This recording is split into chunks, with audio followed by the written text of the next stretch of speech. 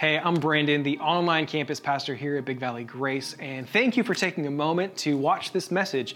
It is the teaching portion from one of our live weekend worship gatherings, and we have those every single weekend here online and in person, and I just want to extend an invitation to you to join us. We're just a local church, local body of believers, and we would love if you would join us on a weekend upcoming here sometime soon.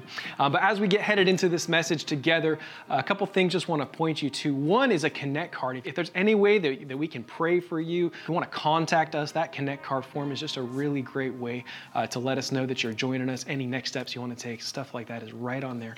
Also, if you want to bring an offering, a worshipful gift to King Jesus, you can do that right on our Give page on our website or via text. So hope you enjoy the unpacking, the unfolding of the Word as we look at it together. I want everybody take their Bibles, okay? Let me see it. Put them up in the air, even if it's a smartphone. Put it up in the air. Come on. Let me see the word. Let me see the swords, okay? I want you to know that that book you're holding is, it's literally a miraculous book. The fact that you're holding it is a miracle. The fact that God had it preserved throughout all of the centuries, that we would have an accurate rendering of His Word is a miracle. It's a miracle. The Bible opens up with a miraculous statement. In the beginning, God created. Wow. Miracle. Chapter 1 ends with God breathing into some dirt and bringing human life to bear. That's all you are. It's just dirt. And you're alive because of a miracle of God. Literally all through the 39 books of the Old Testament, you see miracle after miracle after miracle. You get to the New Testament, and it opens up with an incredible miracle that the second person of the Holy Trinity would become a human being and be born in a manger in a little town called Bethlehem. And all through the 27 books of the New Testament, especially the Gospels, you see miracle after miracle after miracle. Then you see Jesus hanging on a cross, voluntarily dying a horrific death for you. Miracle. 3 days later, He walks out of that tomb, bringing life to whoever would believe in Him. Miracle.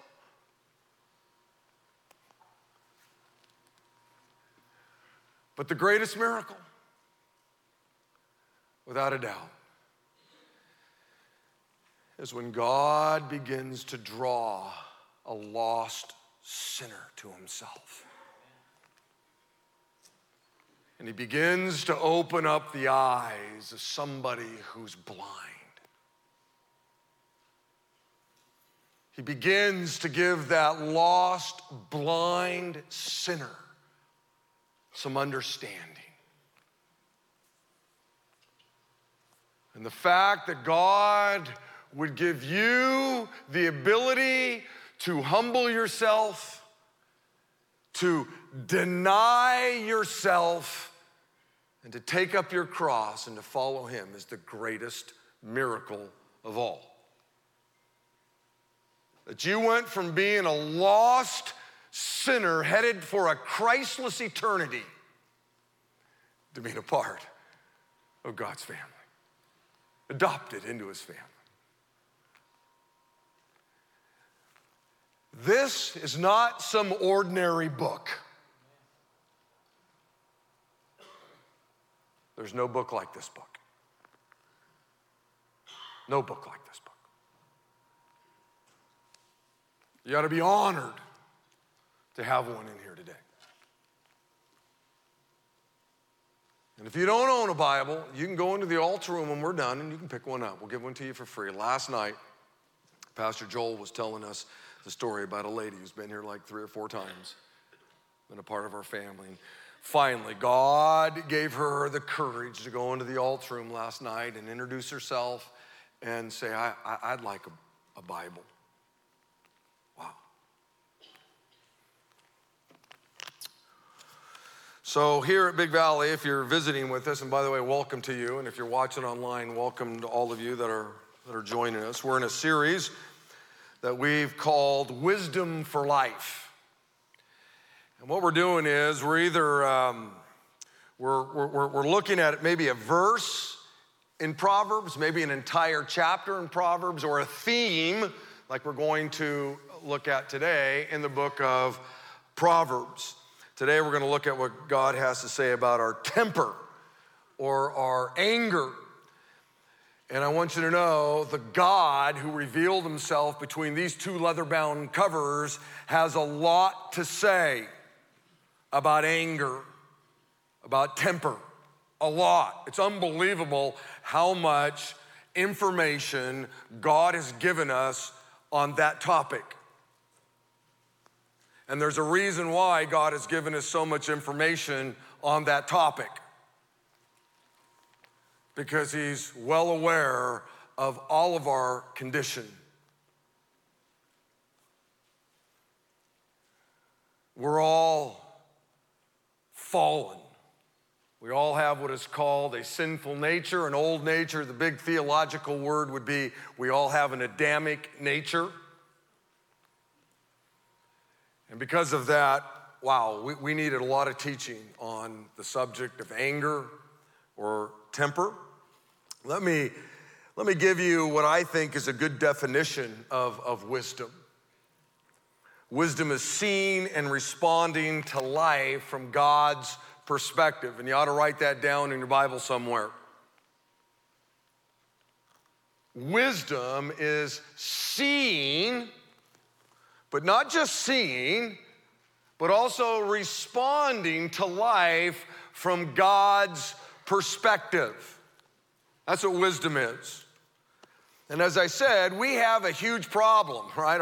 Our sinful nature, our Adamic nature. And because of that problem, we tend to see life through our Adamic nature. We tend to see life through our old nature, which isn't good because then that leads us to respond to life through our Adamic nature or through our sinful nature. Proverbs chapter 14 says this, and by the way, it's kind of my theme verse for this whole Choose Wisely conference. This conference was birthed in my mind because of this passage right here from God. It says, there's a way that seems right to a man. There's a way that seems right to a woman. There's a way that seems right to us as human beings, but in the end, it leads to death. In other words, there are these choices that we make in life that come. It could be in our personal lives. It could be in our marriage life. It could be in our family life. It could be in our businesses or whatever it might be. And they seem right. They seem logical, at least from our Adamic nature's viewpoint. And so we take a bite at it, but in the end, it just leads to death. In the end, it wasn't the right decision. Paul said it this way in Ephesians chapter 5. He says, let no one deceive you with empty words. You see, it's possible as believers to be deceived. And how are we deceived? Through empty words. Now, they sound good. They sound logical. They sound like, well, that's a no-brainer. I got to do that. But once again, God is telling us, no, don't be deceived. That may sound good to your sinful nature. That may sound good to the old nature. That may sound good to the Adamic nature, but you're just being deceived.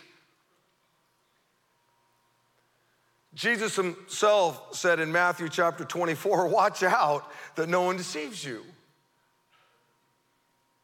We see this over and over again where God is telling his people, look, be careful, watch out, don't be deceived. There's all kinds of things out there, wisdom from Hollywood, wisdom from the record industry, wisdom from your professors in college, wisdom maybe from your own parents. There's all kinds of wisdom out there, wisdom on your social media platforms. There's all kinds of wisdom out there, and some of it you may think, wow, that makes sense.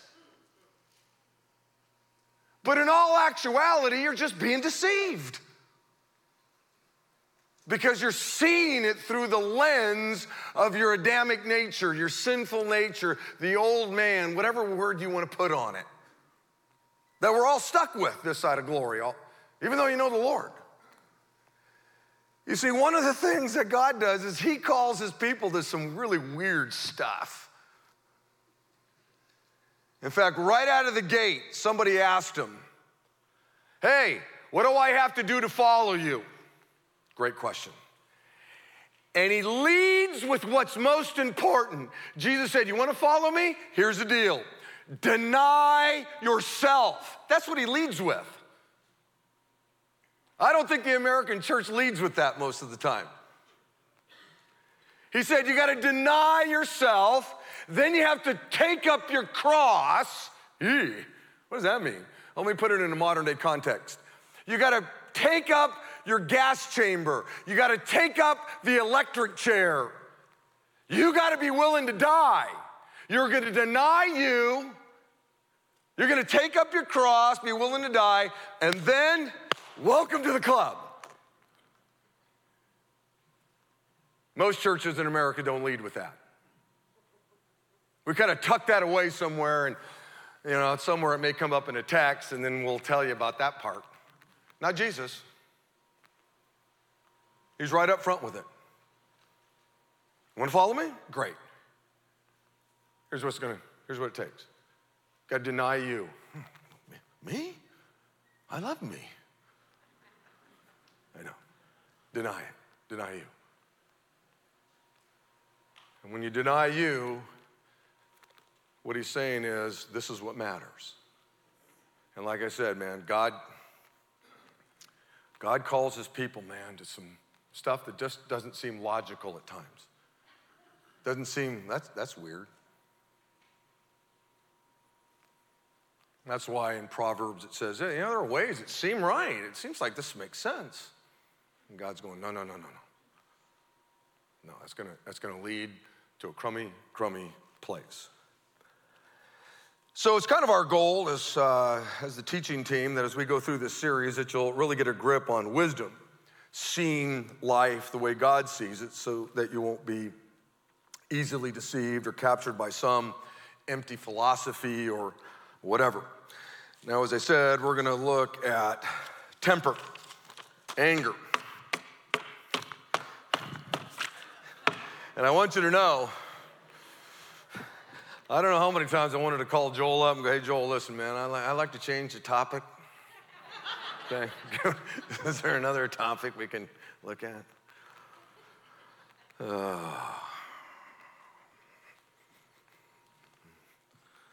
When we preach, don't ever think we have it all worked out. If you had to have it all worked out to preach, there'd be no preachers. There just wouldn't be. There's a lot of times when we study and we go, wow, man, yeah, I got some work to do here.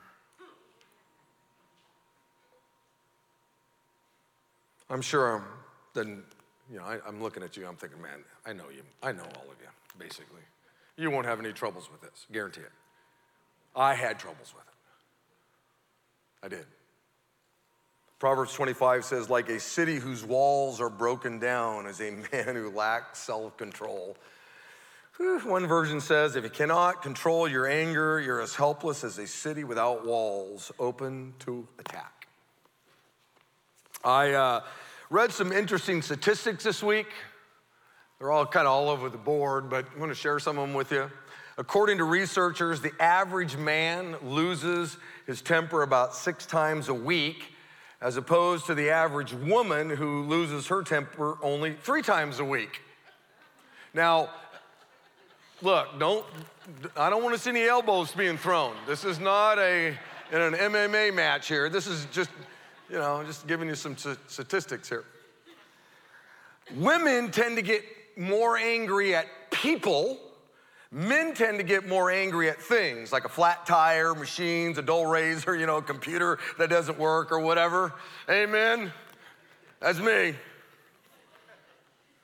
Man, I can go ballistic when my phone doesn't work. I was trying to print this out yesterday at my house. So I went, print. Somehow it bounces off 7 satellite dishes. I don't know how it works, and it ends up at our printer, and it wasn't working. I wish I wasn't preaching on this. Dude, I gotta actually live some of this out right now. Single adults express anger twice as often as married adults. Just saying. Men are more physical with their anger than women. Home is where we're most likely to express our anger. And last but not least, our anger is most frequent and most intense towards those we love, not towards strangers. And that makes sense, right? I mean, nobody ever gets like mad and angry, and you get in your car, and you drive down to the mall, and you find some perfect stranger. Ah! You don't do that. You tend to just blow on those that you love the most, like your spouse, or your kids, your parents, whatever it might be. The bottom line is we all get angry at times because anger is a normal human reaction. Jesus got angry, and the Old Testament says at least 375 times that God got angry.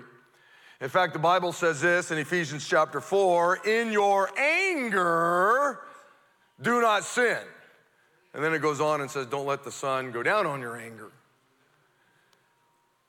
The problem is we have this old nature, this Adamic nature, right? The old man. And so what can often happen is that we get angry, and it's a righteous anger, but it can quickly go to a crummy place.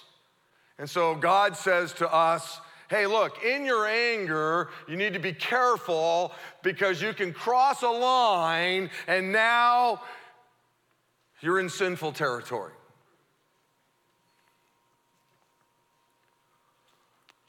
I think one of the things that this verse tells us is that there's a right way and a wrong way to get angry.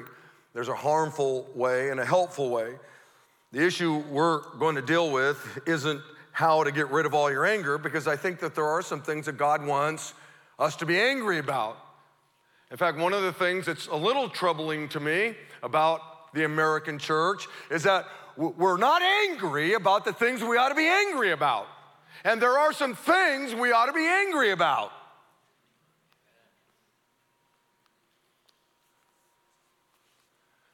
What happens, though, is in the midst of our righteous anger, it can go to a really crummy, sinful place, and that's not good either.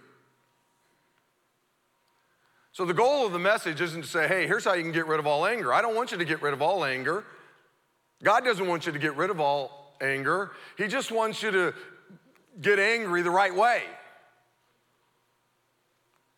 And so that's what we'll deal with. Now, typically when a person gets angry in a sinful way, they'll express it in a number of ways, maybe one of 4. And they're all learned responses, by the way. You learn them from your parents, You learn them from TV or from a friend or from your spouse or whoever.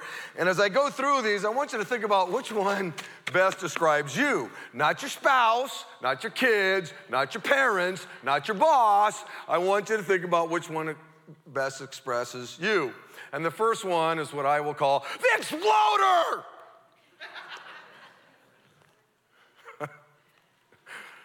These people are basically, walking time bombs. They've got hair triggers. They get out of control in a hurry. They're a powder keg, ready to blow. Then you got the mute.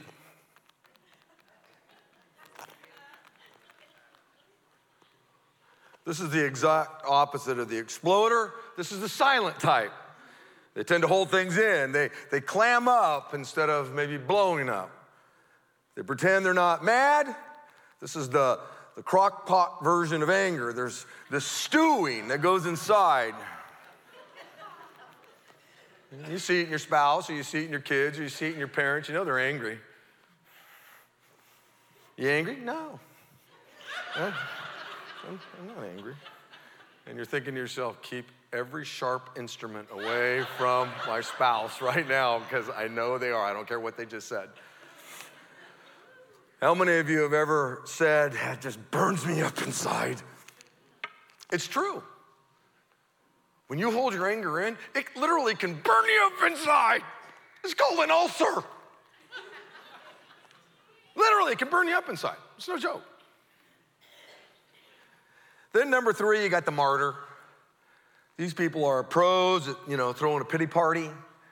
When they get angry, they love to punish themselves and punish everybody around them. In other words, when they're angry, they want everybody else around them to be miserable too. And then you got the manipulator. This is number 4, or the retaliator.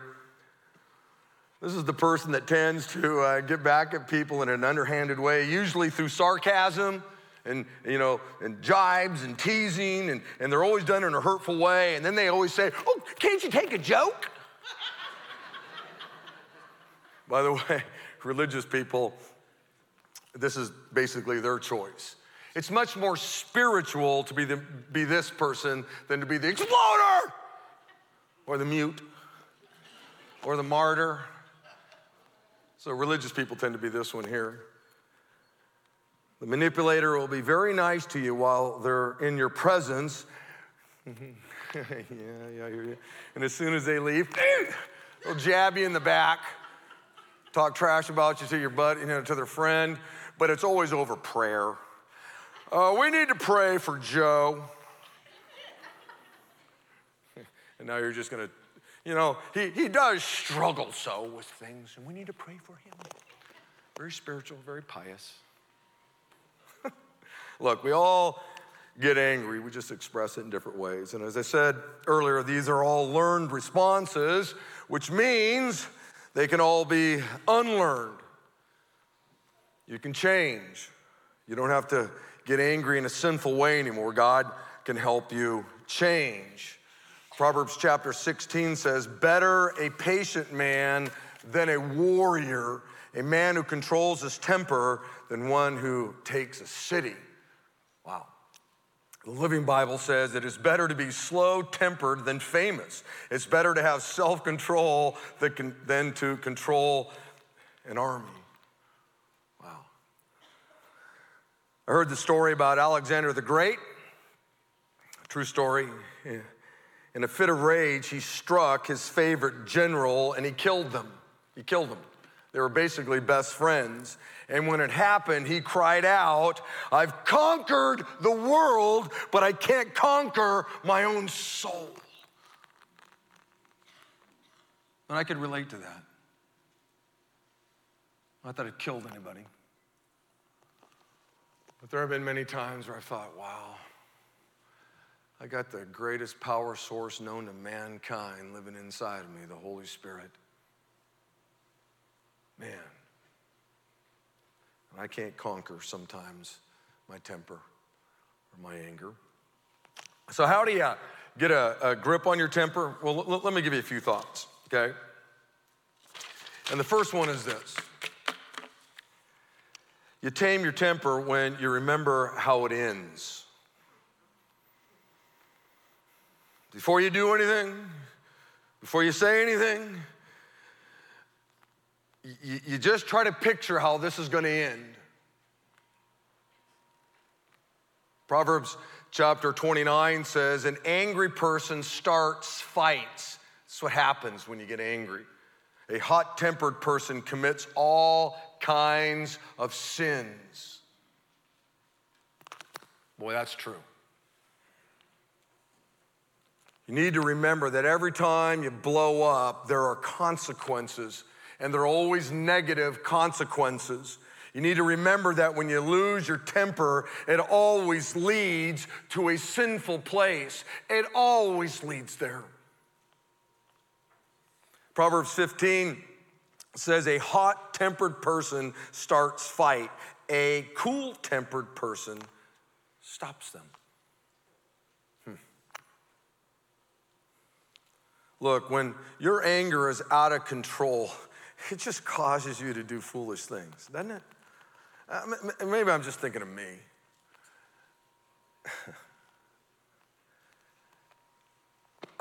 I could just give you illustration after illustration of some of the foolish things that I've done when I'm just out of control.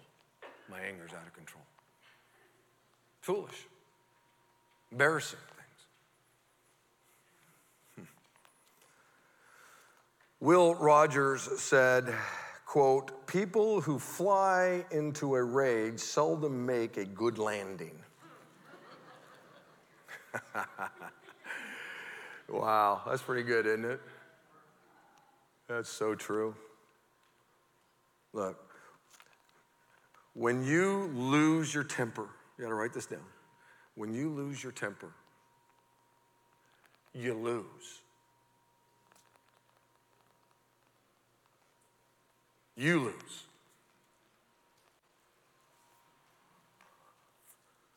And you need to remember that.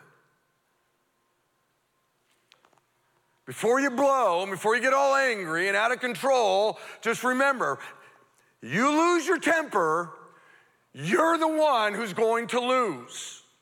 You are.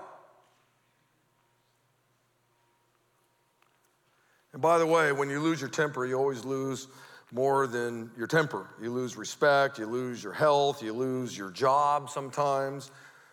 You can lose your wife, you can lose your husband, you can lose your kids. You can. I know people who have.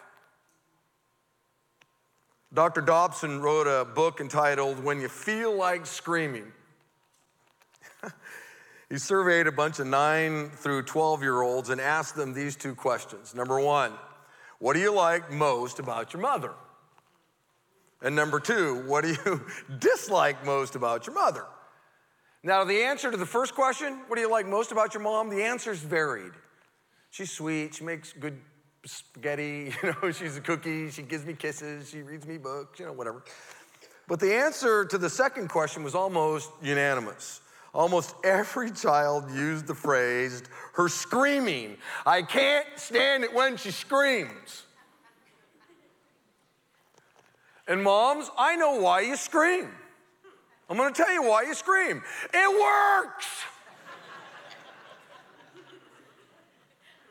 You get a short-term win out of it. Short-term.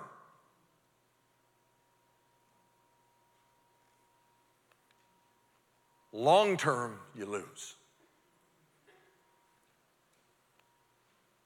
Long-term. Short-term, hey, your kids, And by the way, it could be you talking to your spouse. You know what? You can yell and scream, and you know what? You may get a short-term gain, but there's a long-term consequence. Hey, as a boss, you get a short-term gain by screaming and yelling at your employees or whatever.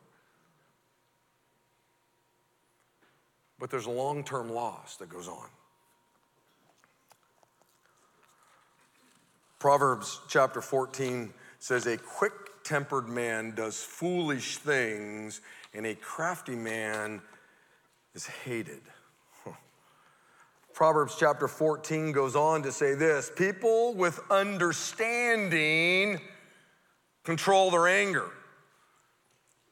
I'm giving you some understanding that it's going to end badly. You're going to lose. And you have to remember that. If you want to get a control of your temper, just remember, okay, how's this going to end? You know what? I got some understanding it's going to end bad. Number 2, real quick. You tame your temper when you think before you act. And this kind of goes hand in hand with number 1. You got to remember how it's going to end, but now you got to think. You got to engage your brain. Proverbs 29 says, fools vent their anger, but the wise quietly hold it back. The Message says, a fool lets it all hang out. A sage quietly mulls it over. One version says, a stupid man gives free rein to his anger. A wise man waits and lets it grow cold. Wow. These are Proverbs. God's given us some wisdom here.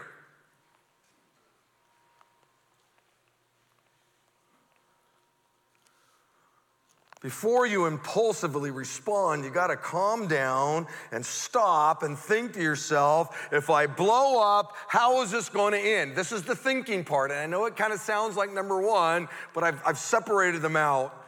You got to think before you take action. Someone once said, when you're angry, you got to count to 10. We've all heard that before. Sometimes if you're super angry, maybe you need to count to 100. That'd be a good thing to do before you say anything. Now, I know some of you are saying, Pastor Rick, I can't do that. When something happens and I don't like it, I can't stop and count to 10 or 100. I simply blow. And I want you to know, yes, you can. You can change. It's a choice. I can prove it. How many of you have been having a good one with your spouse?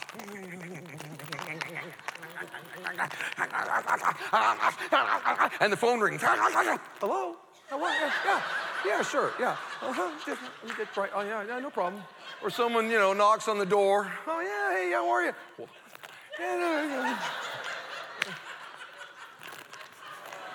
You can control your anger if you want to. Listen, one of the things about being in ministry, and Rick will tell you this, Pastor Rich can tell you, I've made, I don't even know, thousands and thousands of phone calls, home visits. I couldn't even count how many. And it's always funny when you call somebody and you know what's going on. You call, hello? Yeah, this is Pastor Rick. Hi. Oh, hey, praise the Lord. How you doing, Pastor Rick? Oh, yeah, my wife and I were just taking communion together. Oh, really? Well, that's fantastic to hear. I'll let you get right back to it.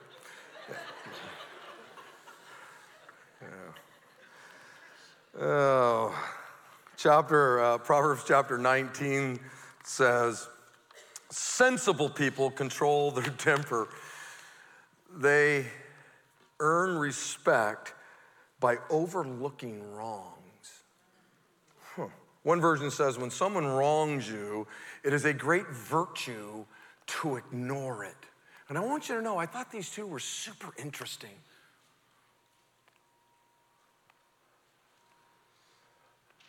We're all going to be hurt by somebody, right? Could be our spouse, could be our kids, it could be our parents. I don't know who it's going to be. And yeah, you know what? I guess you could get mad and upset and, confront every situation. You can do that.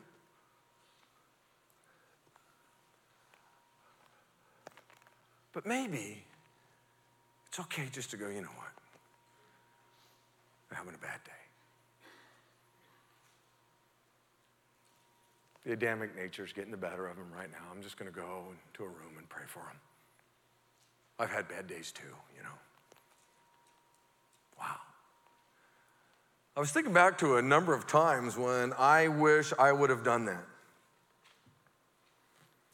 And I told a story last night. My son's not here. He'll be here next hour. He was in about 7th grade. He's in college now, so it was a long time ago. And I remember this.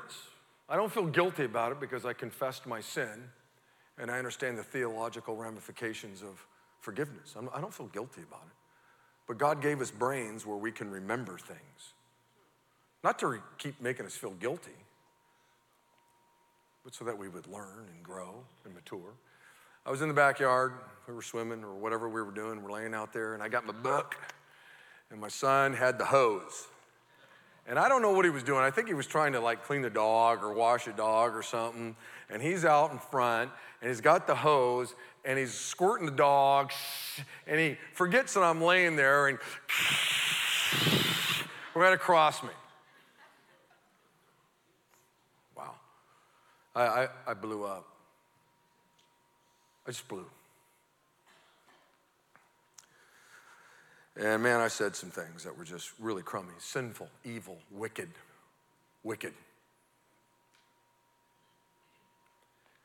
And my wife was there, and the Holy Spirit used her to say to me, boy, that was really, really wrong.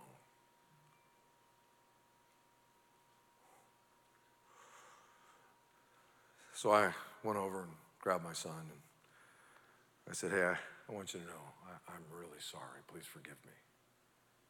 What you just saw from your old man is not a way that you would treat anybody. Nobody. You don't treat anybody the way I just treated you. That was wrong.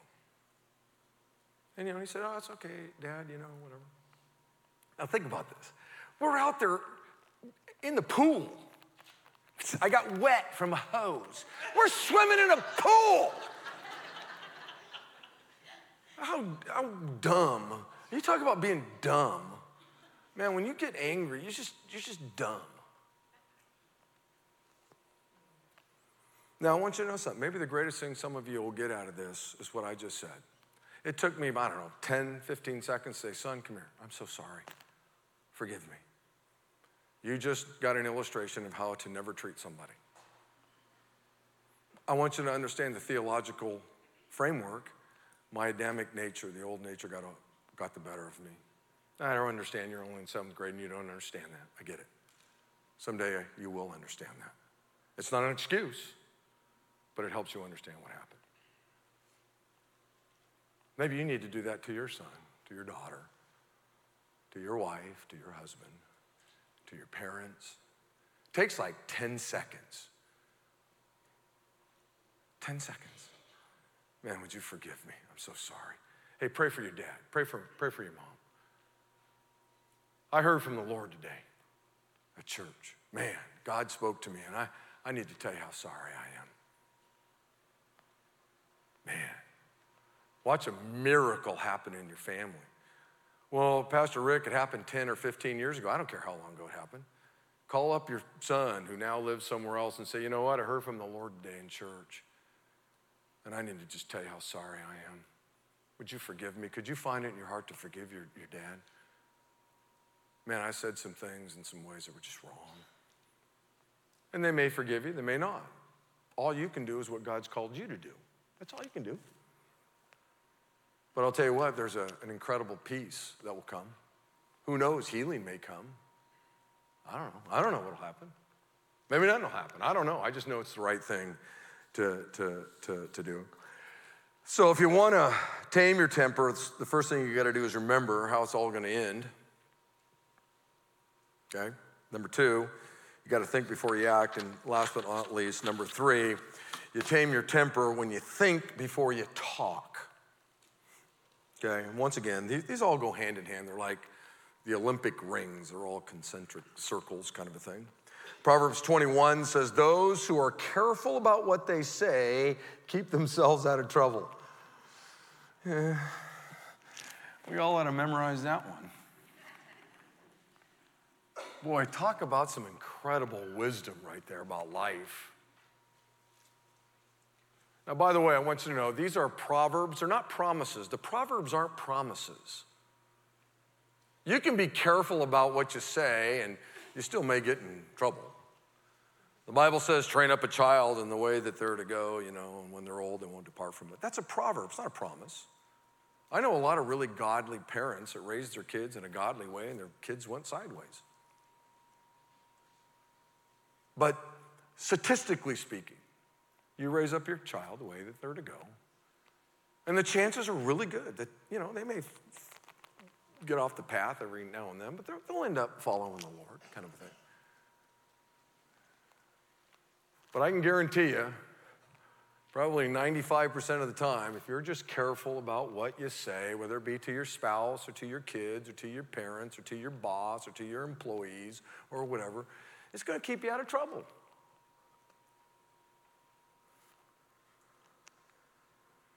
The thought here is just don't blurt out whatever comes to your mind.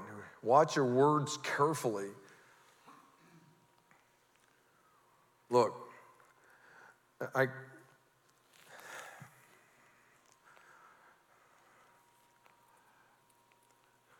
think the biblical principle is this, just hit me, is you reap what you sow.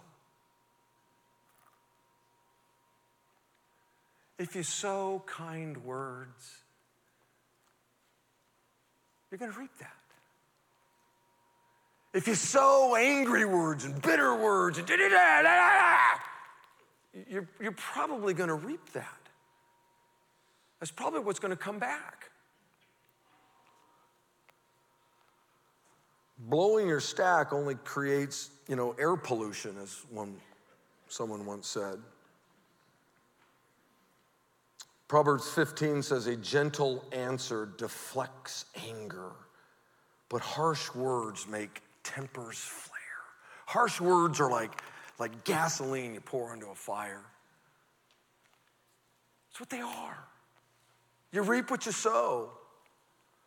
Look, anger is contagious. It's infectious. When you get angry, the odds are pretty good you're going to end up giving it to somebody else.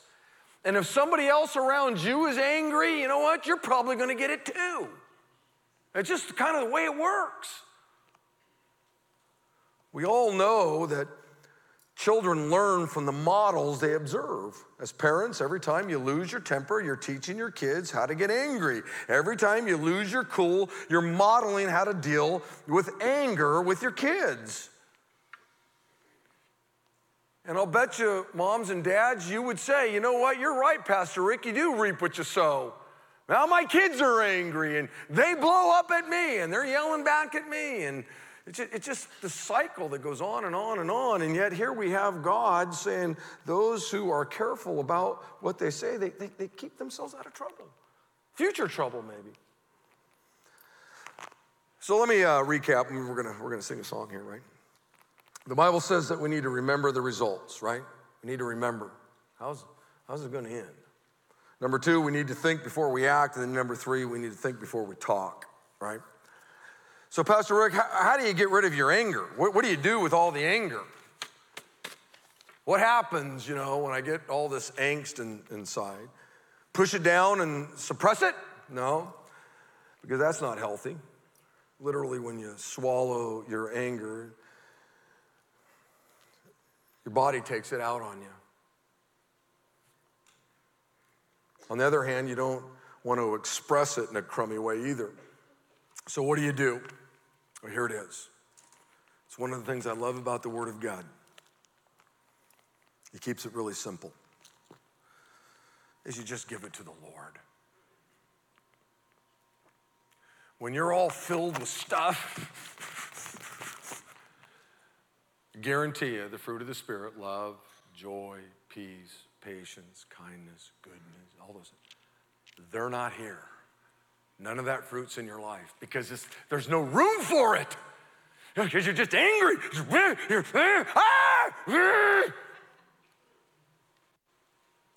So you got to somehow get it out of you. You got to empty yourself. Because it's only when you're empty that God can now fill you with His Spirit. And how do you do that? Well, I think Philippians chapter 4 is pretty good. God's word says, don't worry about anything. You could take the word worry and you could put anger in there. Man, don't worry about anything. Instead, here's what I want you to do, God says. When you're all, that's what I want you to do. I want you to get alone with me, and I want you to talk to me about it. Tell me what's going on. Tell me what you need. I want you to spend some time doing that. I want to hear it. Even though he already knows it, he wants to hear it. And then he says, but then the second thing is, I want you now to stop and take some time and be thankful. I want you to focus your brain on some of the great and good things I've already done for you. Because you're all upset over this, and this. You've told me about it. Now, I want you to just spend some time, and I want you to go, okay, man, I sure am thankful that when I take my last breath, I'm going to be in glory with you. Thankful for that, Jesus. I'm thankful that I have a church family that I can fellowship with, and if something goes haywire in my life, man, I got people who will come around me and love me. Man, I'm so thankful, Jesus, that you preserved this book for me to read. Man, Jesus, I'm thankful, man, for my spouse, my kids, my job, my career, my roof over my head, the food I had to eat 20 minutes ago, whatever. God says, you talk to me, I want to hear it, give it all to me. And then, use this incredible thing, brain. Christianity is a thinking person's religion. God gave us a brain, he wants us to think. Okay, now think, remember, oh yeah. Okay. And then God says, when you've done that, then you will experience God's peace. Then God can fill you with his peace, his love, his joy, peace, whatever it all is. But he can't do that if you're all filled up with sinful stuff.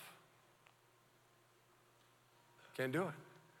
And so maybe the best thing you might do when you're getting all goofed up over something is just go, hey, look, I think I might say some things or do some things that I would regret. And so would you guys give me a few minutes? Your dad needs to go and just pray for a minute. Or your mom needs to just go pray. And just go find a bedroom. I don't know, go into the bathroom, I don't care. And just sit down and say, God, I'm so angry, I'm so mad, I'm so upset. I don't know how many times I got to tell that kid to do X, Y, and Z. I don't know, and give it all to him, and then go, okay. All right. Lord, I'm not living under a bridge. Thank you. Man, our cupboards out there got a lot of food in them. Wow. Thank you. Man, God, thanks for the salvation. Thanks for the cross. Whatever. And you spend some time. Then walk back out and say, okay. I mean, your son or your daughter may need to hear some stuff. You may need to be angry about something. I don't know. It's how you do it. Just make sure that you've allowed the Lord to fill you, but he can only do that if you empty yourself. Father, thank you, God, for our time today. And thank you for the word of God, because without it, we got nothing to talk about, sing about. And I pray this in your name. Amen.